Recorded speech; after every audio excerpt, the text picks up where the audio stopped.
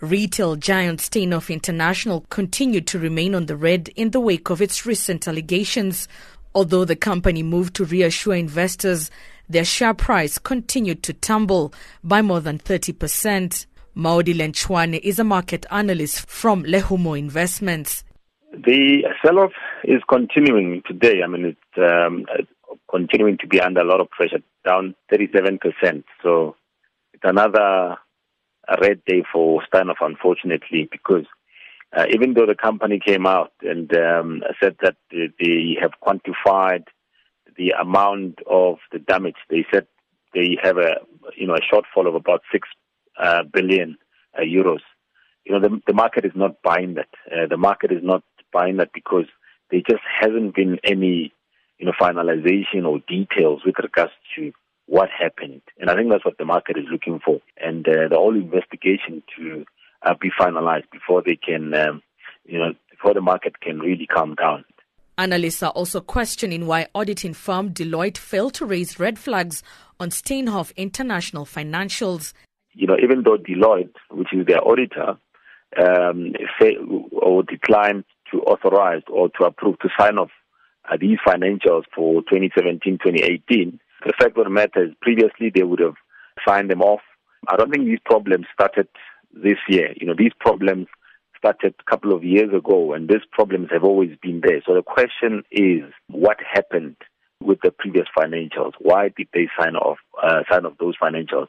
And were they in a position to tell that there were problems, or they simply just decided they're not going to sign off these ones because KPMG is in the spotlight, or because the auditing firms, the auditing industry is in the spotlight?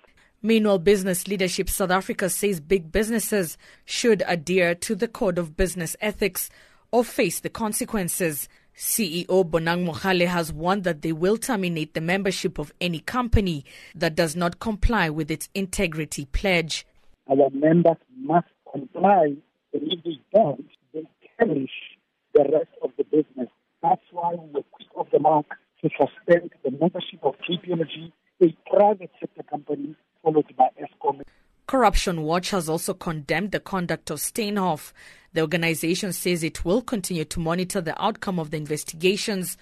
Corruption Watch, David Lewis. The business associations need to distance themselves from both Steinhoff and Naspers if business is not to be tainted with the same brush that they now have been tarred.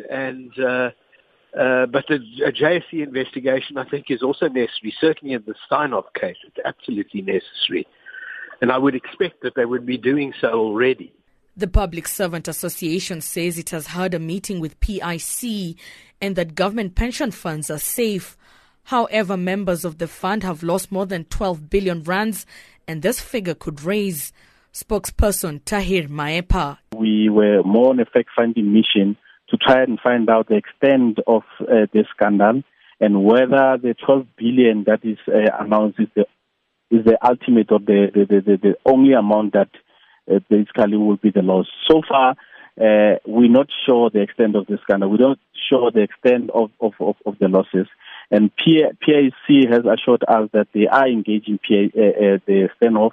This thing is not normal. There's a lot of unbecoming conduct and corruption. No further money should be invested elsewhere until such a time that we are given a chance to play an oversight role at the PIC. The association says it will be laying criminal charges against Steinhoff.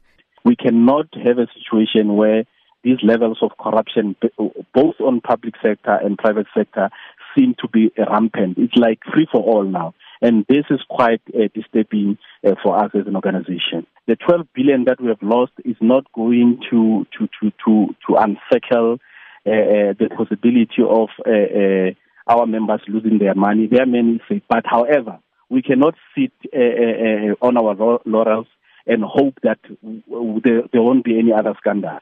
FEDUSA has called on the Johannesburg Stock Exchange to strengthen its compliance mechanisms to prevent irregularities from the private sector.